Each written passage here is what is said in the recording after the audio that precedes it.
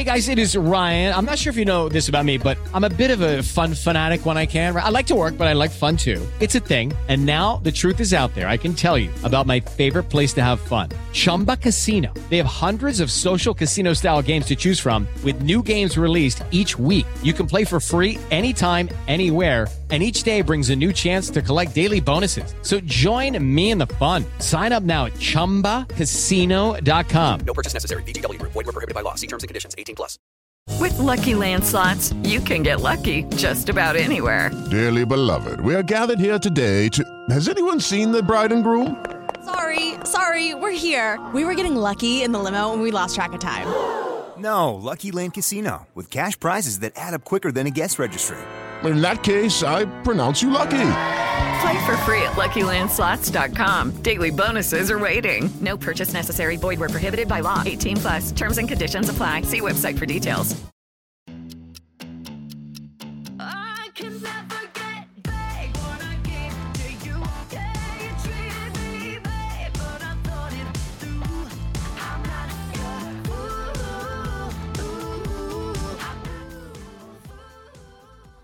Welcome to Strike Talk. One night in the summer of 1982, director Ted Kotcheff entered a movie theater in the Valley to preview his latest film. It was called First Blood. It starred Sylvester Stallone. The preview was going well. The audience was very much with the movie and its lead character, John Rambo. Then the movie ended, and the crowd was so incensed, it nearly tore the theater down. Every audience response card said the same thing. Love the movie, hate the ending. See, in that original cut of First Blood, Rambo died at the end. Kotcheff promptly changed that, and the Rambo series went on to make $819 million worldwide. Similarly, if you go on YouTube and type in original ending broadcast news, you'll see the scene that James L. Brooks originally intended to be the final scene of his brilliant, seminal film. In it, believe it or not, William Hurt gets into the cab with Holly Hunter, and they have a huge argument, and then they kiss, and then they wind up together. It's a really good scene, but once it was shot, it told Brooks something critical. Put this ending in, and the entire movie no longer makes a bit of sense. Broadcast news has a very strong central idea. You can't love someone you don't respect. That theme is in every line of the movie. So Holly Hunter can't wind up with William Hurt, or the whole movie is invalidated. The same is true of the original ending of Fatal Attraction, in which Glenn Close kills herself with a knife that has Michael Douglas's fingerprints on it, and then he goes on trial for murder. Nope, audiences hated that. What does this tell us? It tells us that a movie is like a war. No matter how they start, what matters is how they end. You have to stick the landing. It's true in all walks of life.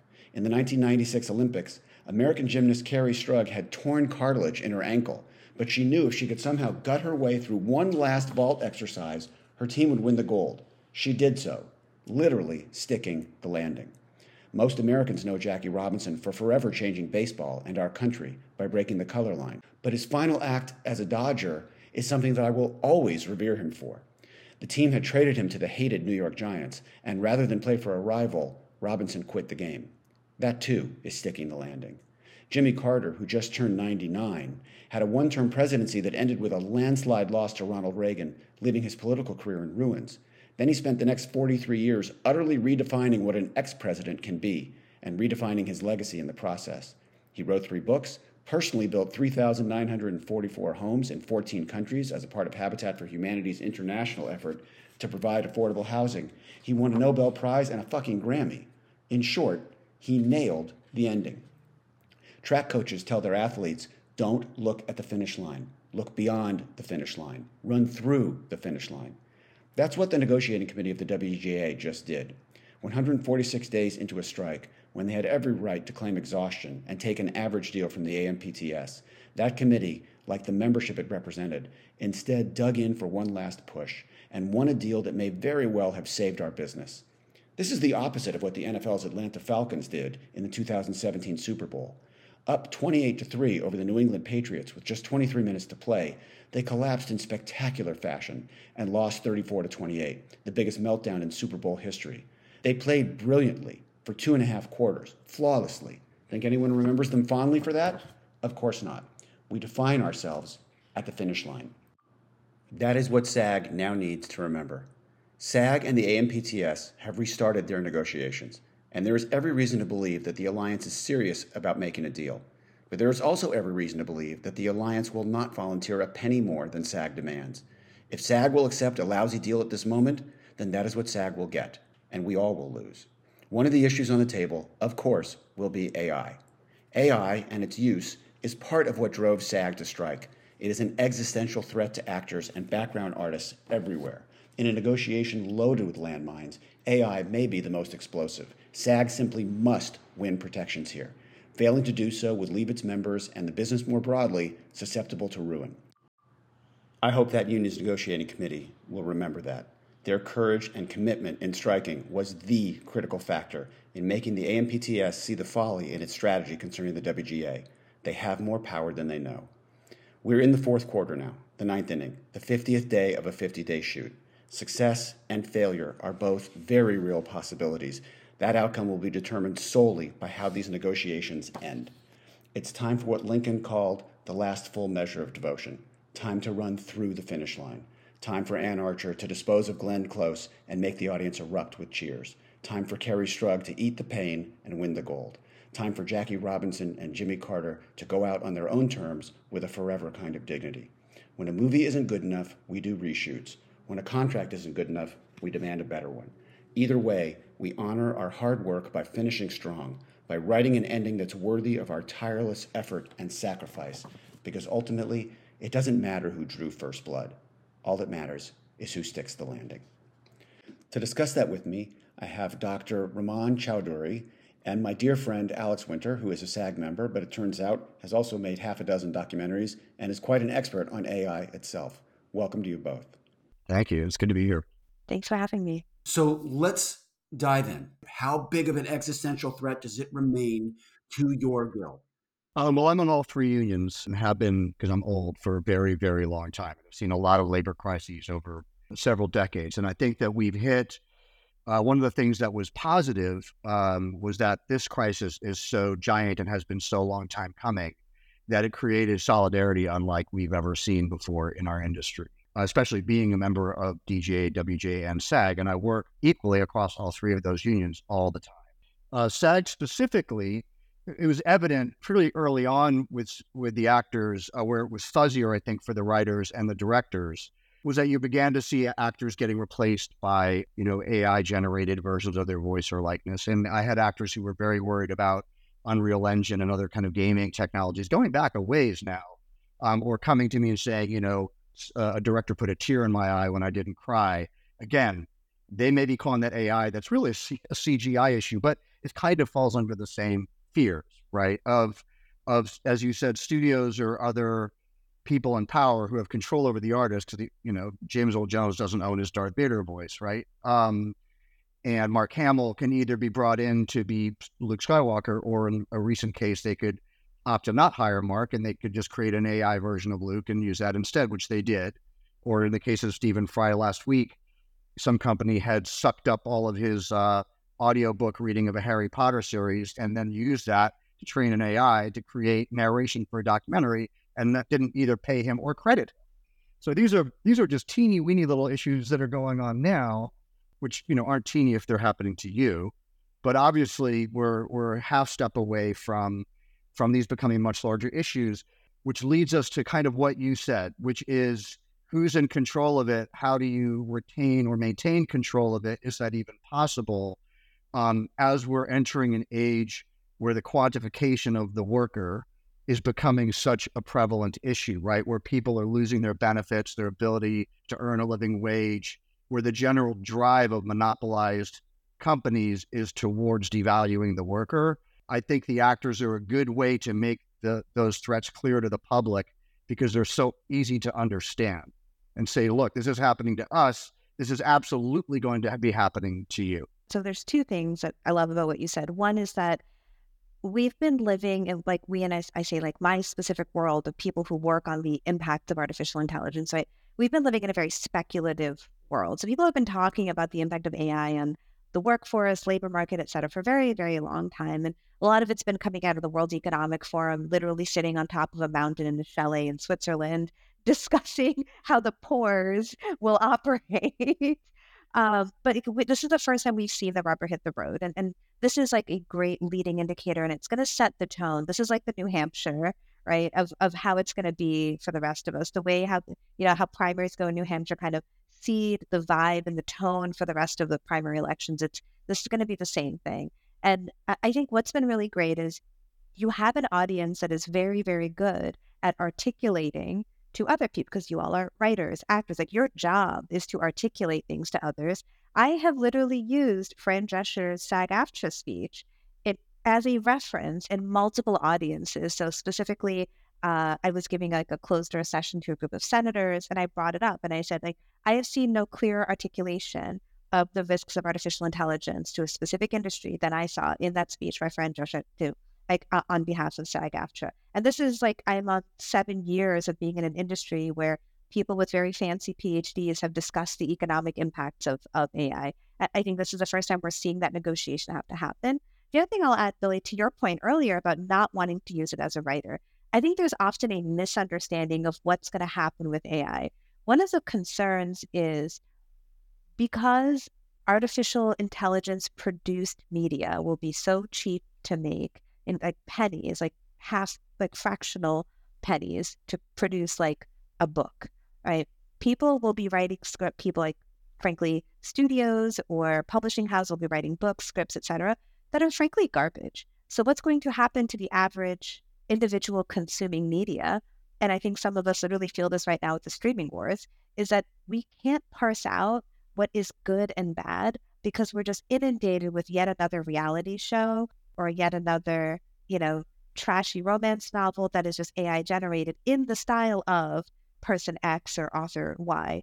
And in some cases, like, it's very comfortable. You have a trashy beach read, you know what the plot's going to be. But in other cases, like, and again, this is where it gets like existential. Like, what have we done to like push forward this field, this profession? And, you all are people who take great pride in what you do, and you don't want to see your work being frankly insulted because 99% of stuff on the market is going to be some mass-produced garbage. It seems to me that every company that is currently developing large language models, OpenAI, is being sued right now for copyright infringement.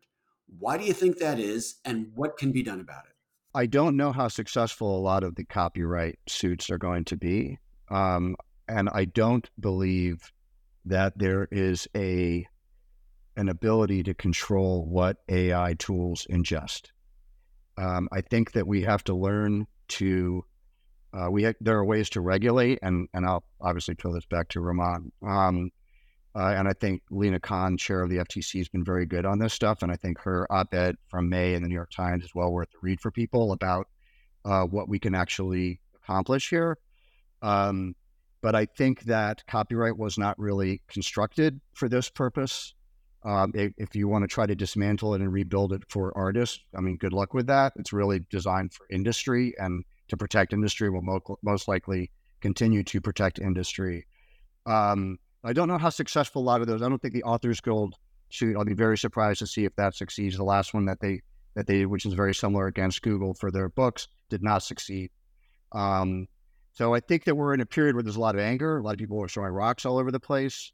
But I think that there are some realities that we have to accept about the way corporations work and monopolies work, and how powerful these tools are, and how much they ingest, and how much they will continue to ingest.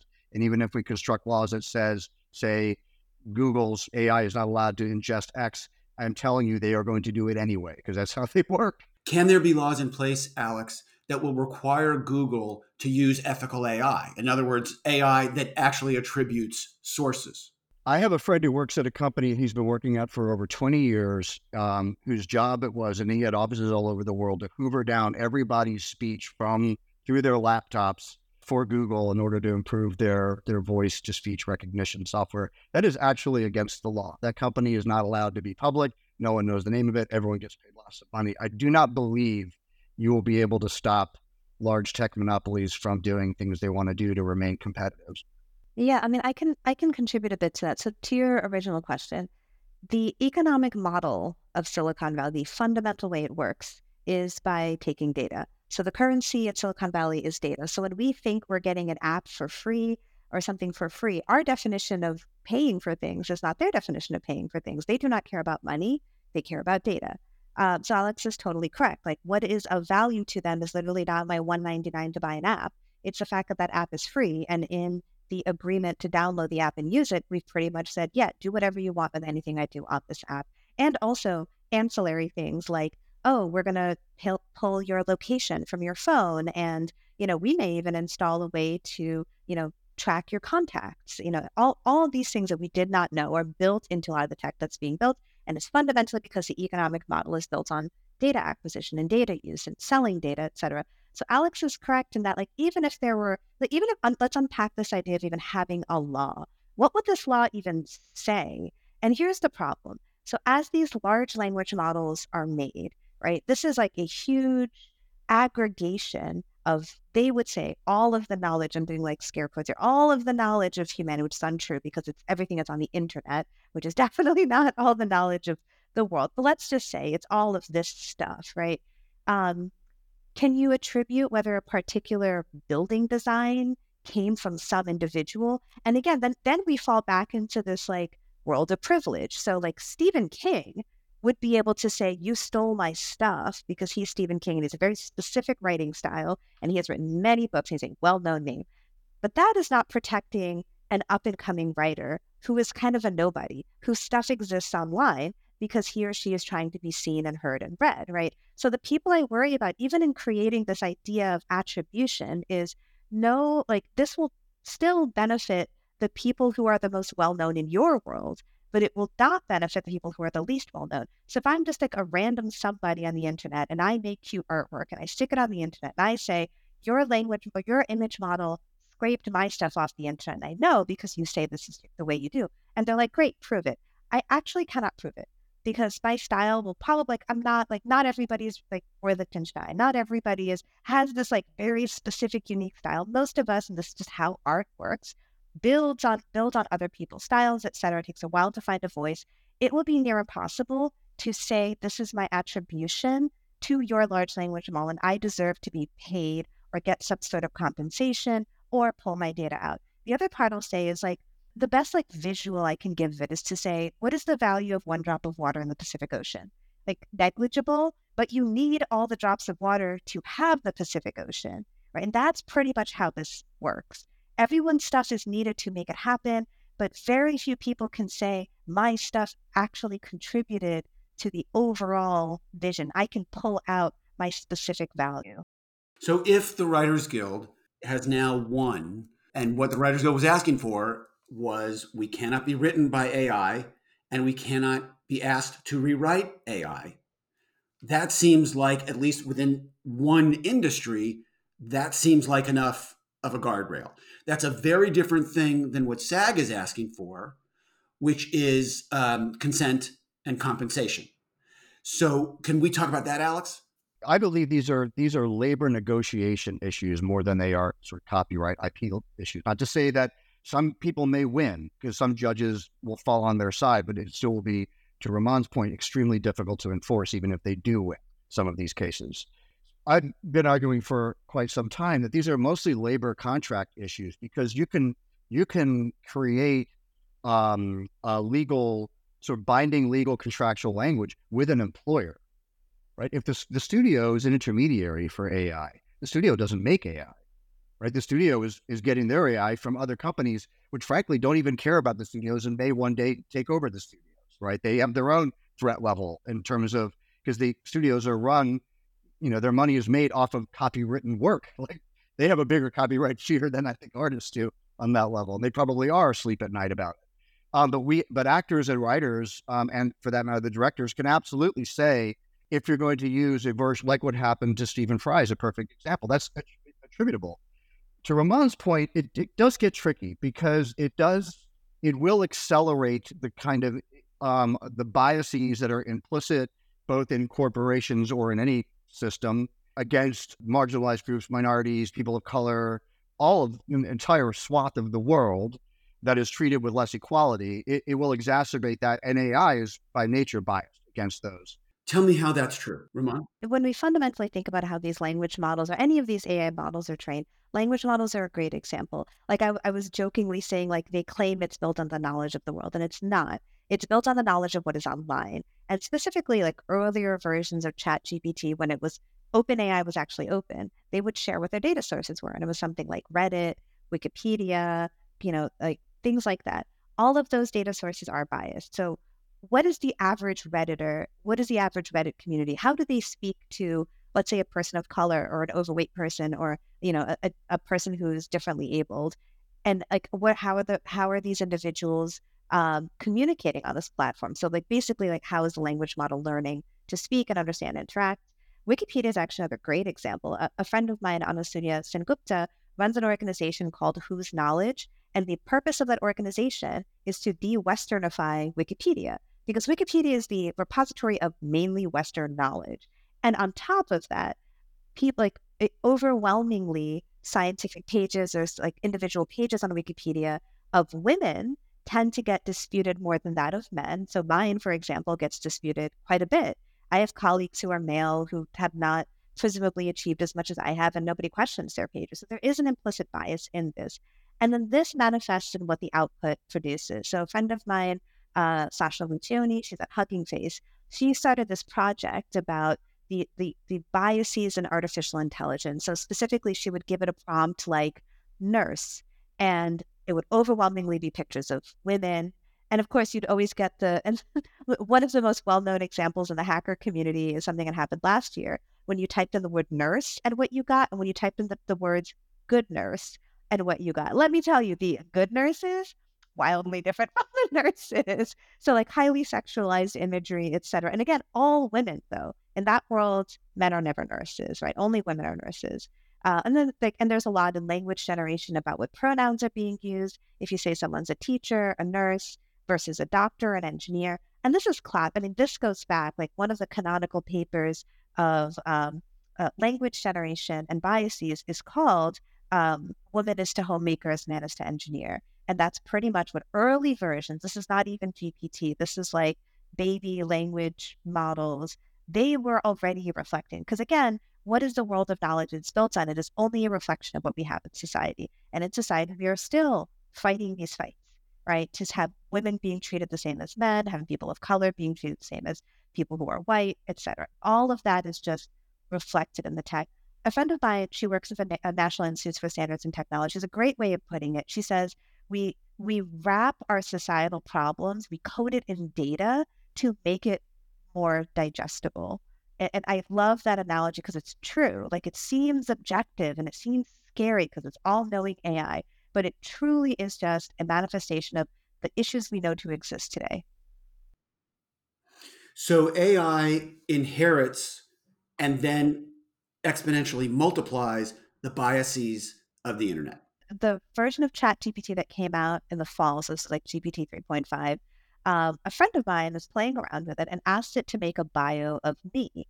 And it came out with the weirdest input. So I have a pretty, robust online presence. My online presence is mainly about the work I do, right? It's all about artificial intelligence and ethics and all of that stuff. And to be perfectly honest, like as a woman in a scientifically technical field, like I'm very careful about how my image is put out there, how I present myself to the world, because it is very, very easy for people to like make certain assumptions about you.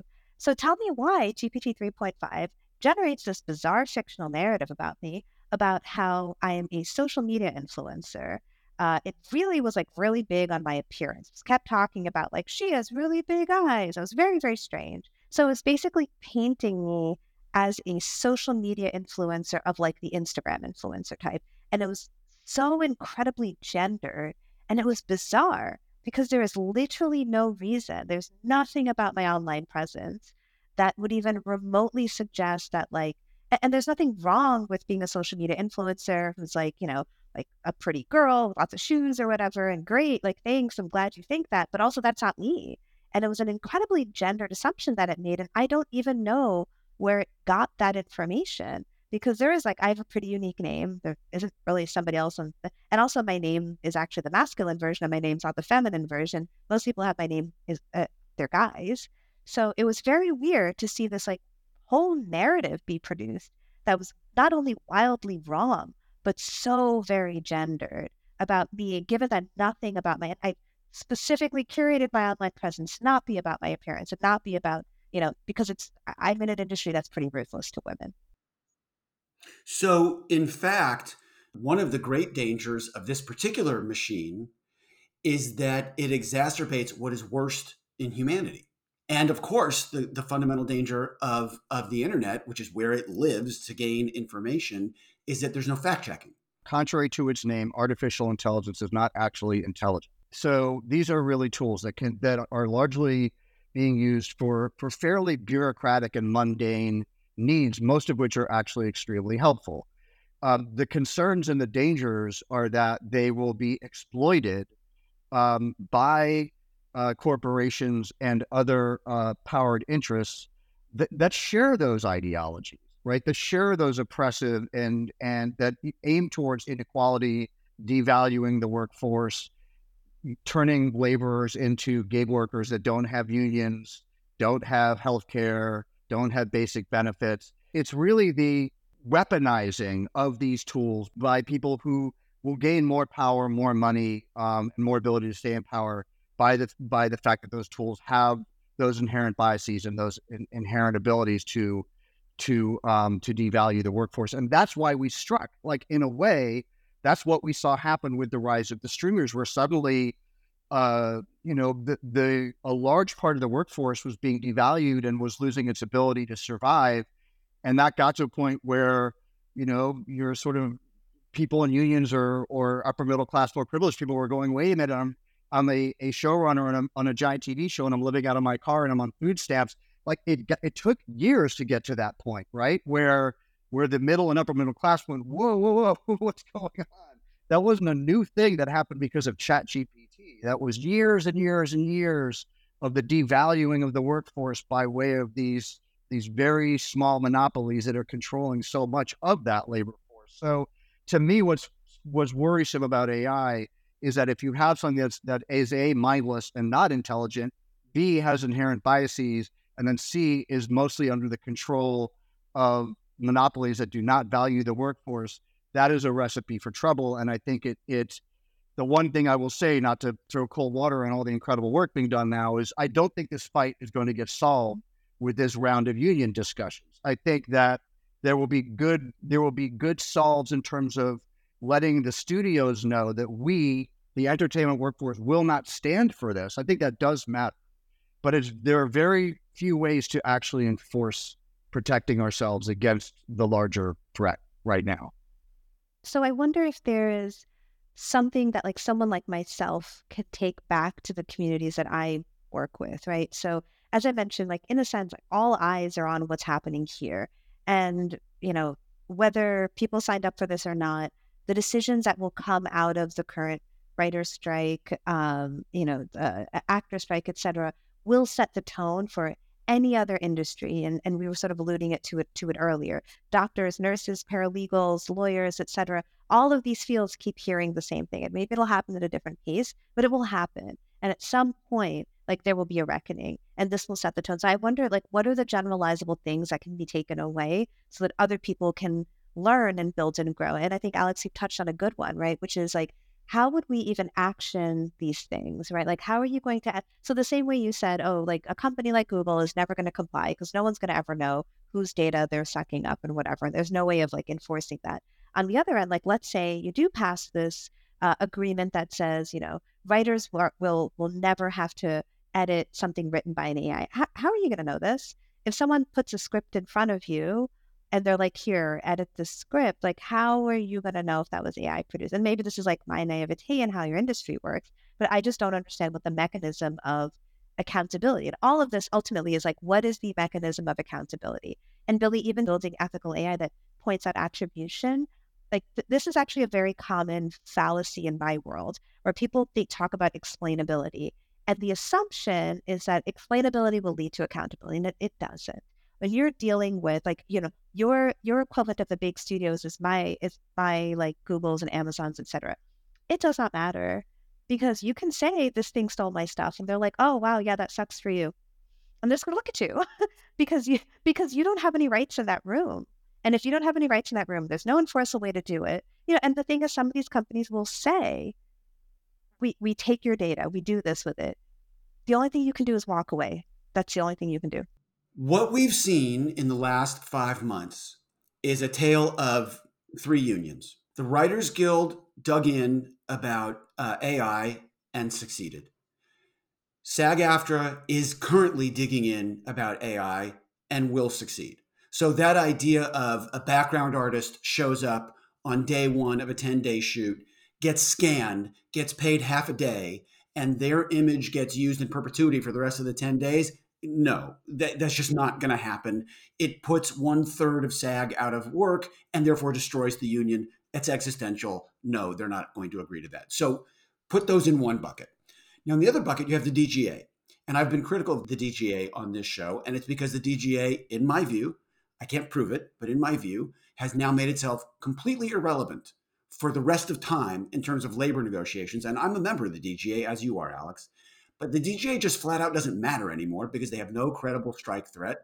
And therefore, they're going to get what they can. In the room, they'll get the best that they can, but they'll never get better than that. And they won't be able to protect their members. If I were to make a list of the jobs that are most susceptible to AI, since we talk about the genius of AI in terms of its ability to schedule, wouldn't UPMs be like the primary target as a job that is replaceable by AI? Alex, don't you see it that way? Absolutely. I mean, I think that is going to eat away at a lot of scheduling, budgeting, paralegal, legal, that end of the work sector across the board. When I interviewed Larry Lessig at Harvard, the first thing he said to me was like, "Look, the world needs less lawyers, and AI is going to take care of that really soon." So I don't think there's any delusion on the part of a lot of people about what's going to get eaten. And to be clear, just to reiterate, I think there's a lot of things one can do through negotiation. There's a lot of, because I do think the studios, they absolutely care, and they have to, because it's where their workforce is vital to them in that way, about retaining, their creative workforce so they continue to make what they want to make. It's just harder to enforce, to Rumman's point, actual sort of specific AI issues and getting someone like a tech company to come to the table and say, yes, we're going to change what we input or what we output. Those are the fights that are going to have to come later. I think there's a great deal we could be doing now. And I think that if we don't fight these fights now, they're going to be harder to fight later. And there is going to be a lot of job loss. In week 5 of this show, for the first time, I had on AI. And I asked it point blank, could you be a teacher? And it said yes. And I said, could you be a CEO? And it said yes. I said, could you replace Sean Hannity? It said yes. It went on and on and on. The only thing it thought it couldn't be was a doctor, which I thought was interesting. But literally every other job that I threw at it, it believed it could do. If AI does not see the danger in that, and if the people who control AI, being Google or Microsoft, etc., if their main mantra is optimization, then I think we are looking at some very, very dangerous results that will be directly attributable, hate to use that word, as a result of AI. I want to unpack that a little bit, right? So when you're interacting with this language model, it's not actually thinking. It doesn't feel anything, right? So when it says, I could do Sean Hannity's job, I could do your job, etc., what it is actually doing is a probabilistic word completion. So and also there are things that the engineers have built into it. So I'm going to guess the reason why it said it couldn't be a doctor has nothing to do with the AI feeling anything, thinking anything, or its capabilities. What these companies do is they're going in and they're building something called guardrails. And what guardrails are basically perspectives that it feels that this model should have and should share. So the model, like the chat GPT you interact with online, has had many, many, many layers of not just training and data, but also like human input into how it should say things. And this is actually something I talk about a lot lately. Like there is this fundamental and like broadly existential thing of who gets to be the arbiter of truth. And right now, if these language models are built into everything we interact with, the arbiter of truth are actually the people at these companies who build these guardrails. So my guess is the reason it said it couldn't be a doctor is because there is so much controversy and discussion about whether or not AI can, quote, replace a doctor. That's an ongoing conversation. Somebody went in and actually hard-coded this. So what I'm getting at is like, what is very dangerous and slippery, and it's not your fault, it's actually how these companies want their models to be perceived, is that they're alive and they're making decisions. And there's like very, very like nuanced aspects of how they've created the interactivity of the user design. So for example, when you interact with ChatGPT, the way it does the like three dots, as if like when you're texting, like three dots, like when someone's typing, it's not thinking, it's not typing, it's not doing anything. That was an aesthetic decision to make you believe it's thinking, when what it's doing is doing a probabilistic sentence completion. It's math, it's pure math. So when it's expressing these things, it's not based on much, or it's based on what the human engineers at this company have pretty much told it to say. So all that is to say, there is this talk I gave years ago on this concept I coined called moral outsourcing. And moral outsourcing basically states that by anthropomorphizing AI, by making it act like it's alive and making unilateral decisions, engineers get to be in the happy space of taking credit for the good things and never being responsible for the bad things. So let's say if there's this negative output of a language model that says something racist, then the engineer's like, oh wow, I don't know how it happened. I just built it. It's making these decisions. Who knows?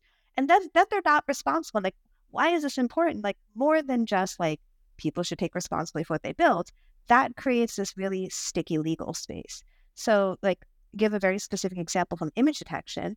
The Uber self-driving car hit a woman in Arizona, and ultimately, legally, it was found that the driver, so the person who was a test driver, was liable, even though the model wasn't tuned to identify somebody who was not walking in a crosswalk. She wasn't walking in a crosswalk, and it was at night. The car didn't see her and it hit her. The liability fell on the driver, which is like, and this is where the law becomes at odds with kind of our expectations as people. When I hear self-driving, I hear it is self-driving. Why is it my responsibility if it hits somebody? Legally, they've said, oh, well, the parameters weren't defined, but like, hey, there's a person there. So, it's your fault as the user. But they're not taking responsibility as the company because they've abstracted themselves away from being the intermediary. That's the big thing. People make decisions. These decisions are manifested through technology, but it's still a human being. Can you talk about pattern matching a little bit? Explain what it is, what the dangers are, and in what ways it actually encourages AI to duplicate something that's actually unimportant or silly. In general, if we talk about like a language model, what is it doing?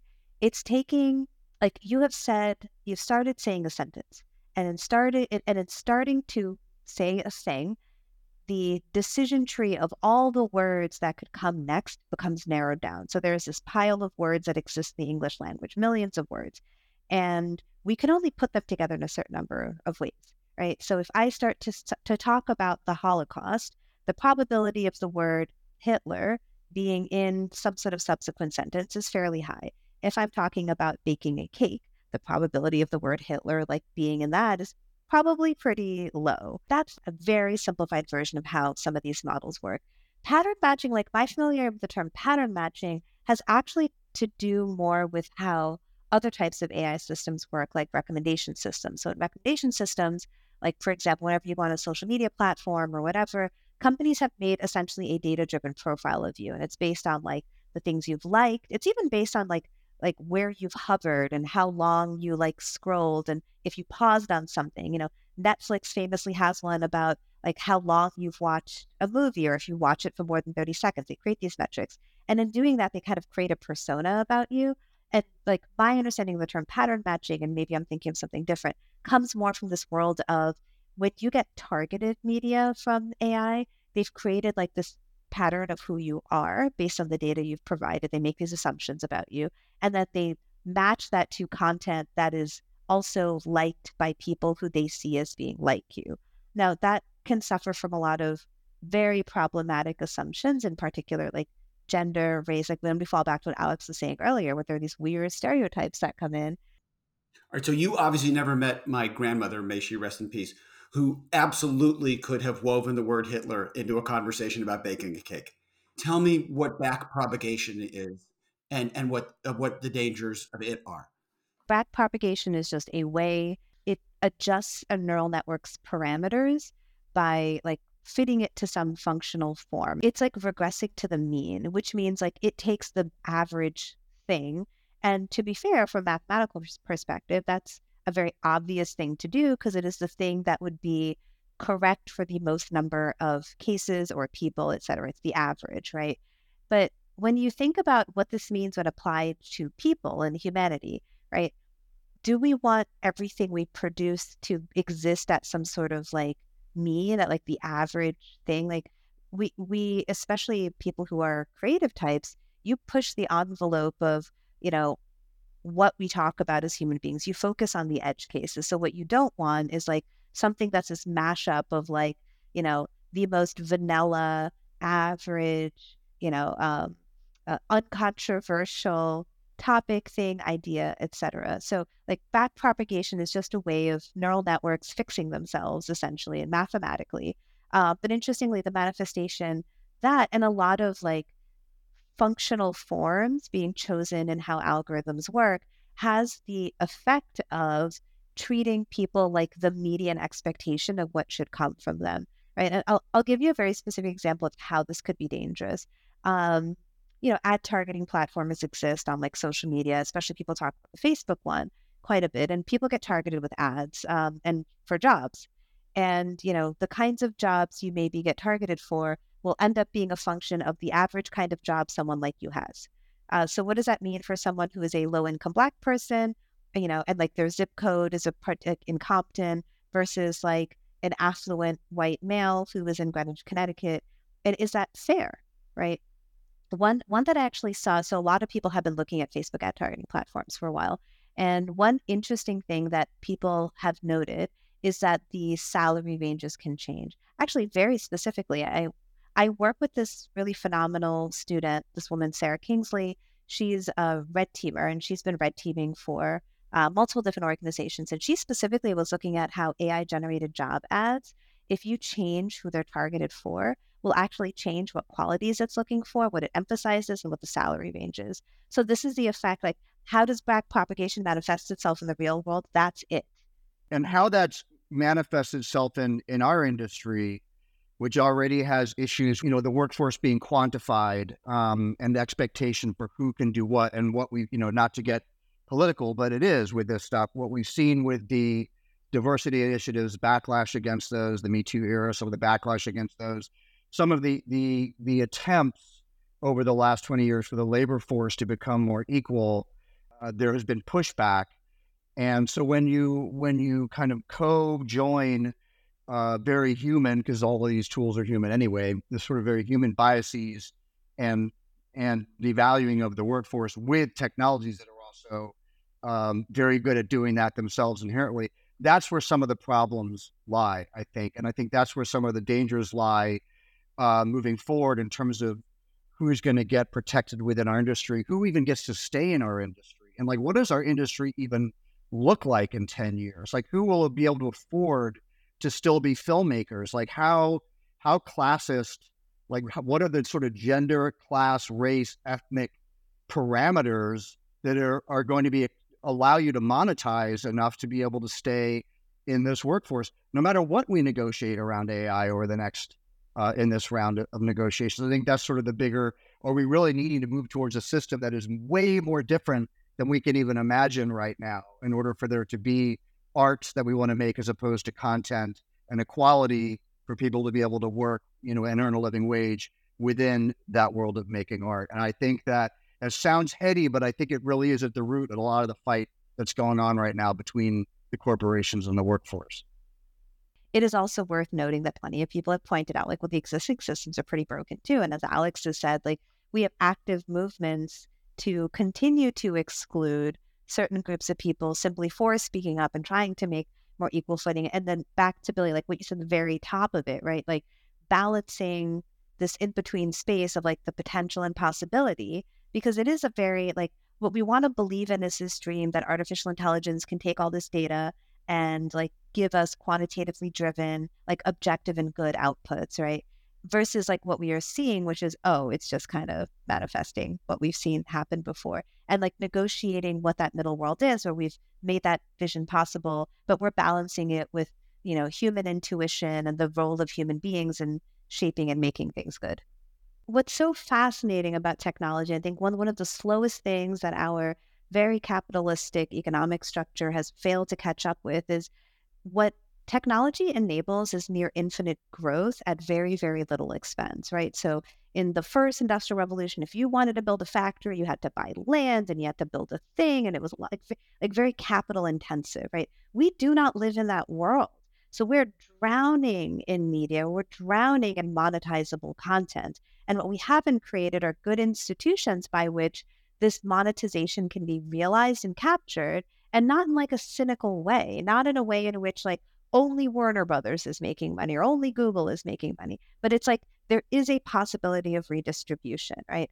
And then to your point about, what's going to happen in the next year, I'm going to be perfectly blunt. It's going to be an election year. Nothing's going to happen. Nothing happens in I say this as a political scientist, my PhD is in American politics. Things do not happen in an election year because everyone's running for re-election. So from Biden on down, anybody up for re-election is going to be very, very, very risk averse. They're going to talk the talking points that resonate with the people who will vote for them, and they'll be interested in nothing else. And that is just politics. Like that is how it's worked. So I wonder if there is a way to capture the populist narrative such that it behooves Joe Biden or whoever else to support this movement. That's the only way it's happening. And specifically like target their voter base. That is the only way any movement's going to happen in an election year. Okay, we are going to leave it there. Again, what a privilege to be able to talk to you two. You're both so goddamn smart. I know I learned a lot. Thank you for being with me. Thank you, Billy. Thanks. By the time World War I ended, Europe had been devastated. The war had left 20 million dead and another 21 million injured. It had been mechanized slaughter. The victors in that war, the Allies, now gathered at the Palace of Versailles in France to craft a treaty that would officially end the conflict. The negotiations lasted 6 months, not because a defeated Germany was pushing for better terms. Germany wasn't even allowed in the room. No, the talks lasted 6 months because the Allies, yes, an alliance, all had different ideas about what the treaty should look like. In fact, the disagreements ran so deep that the treaty was never ratified by the United States Congress. We negotiated our own separate deal with Germany, and the rest of Germany's allies negotiated their own deals too. But Germany was stuck and forced to agree to terms that ultimately led Europe on a direct route to World War II, which would see the deaths of 75 million people. Some negotiations, it turns out, just lead to greater devastation down the line. Today, we learned more about AI, its costs, and its risks. SAG needs to get a good outcome here. It needs to protect its members. Failure on this would force us all to fight this war all over again 3 years from now and another 3 years after that. Success would mean the thing that Hollywood and all the world craves, a happy ending. The kind that, unlike William Hurt winding up with Holly Hunter, we can actually believe in. I want to thank my brilliant guests and my tireless producer, Hannah Baker. Please join us next week when our guests will be Sergeant York, General Blackjack Pershing, and the Red Baron. This is Strike Talk. I can never get back what I gave to you. Yeah, you treated me bad, but I thought it through. I'm not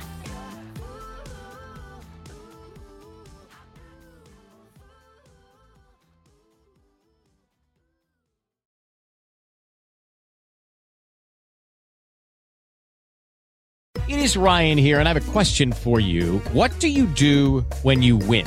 Like, are you a fist pumper, a woohooer, a hand clapper, a high fiver? I kind of like the high five, but if you want to hone in on those winning moves, check out Chumba Casino. At ChumbaCasino.com, choose from hundreds of social casino-style games for your chance to redeem serious cash prizes. There are new game releases weekly, plus free daily bonuses. So don't wait. Start having the most fun ever at ChumbaCasino.com. No purchase necessary. VGW Group. Void where prohibited by law. See terms and conditions. 18+. Hello, it is Ryan, and I was on a flight the other day playing one of my favorite social spin slot games on ChumbaCasino.com. I looked over at the person sitting next to me, and you know what they were doing? They were also playing Chumba Casino. Coincidence? I think not. Everybody's loving having fun with it. Chumba Casino is home to hundreds of casino-style games that you can play for free anytime, anywhere, even at 30,000 feet. So sign up now at ChumbaCasino.com to claim your free welcome bonus. That's ChumbaCasino.com and live the Chumba life. No purchase necessary. VGW Group. Void where prohibited by law. See terms and conditions. 18+.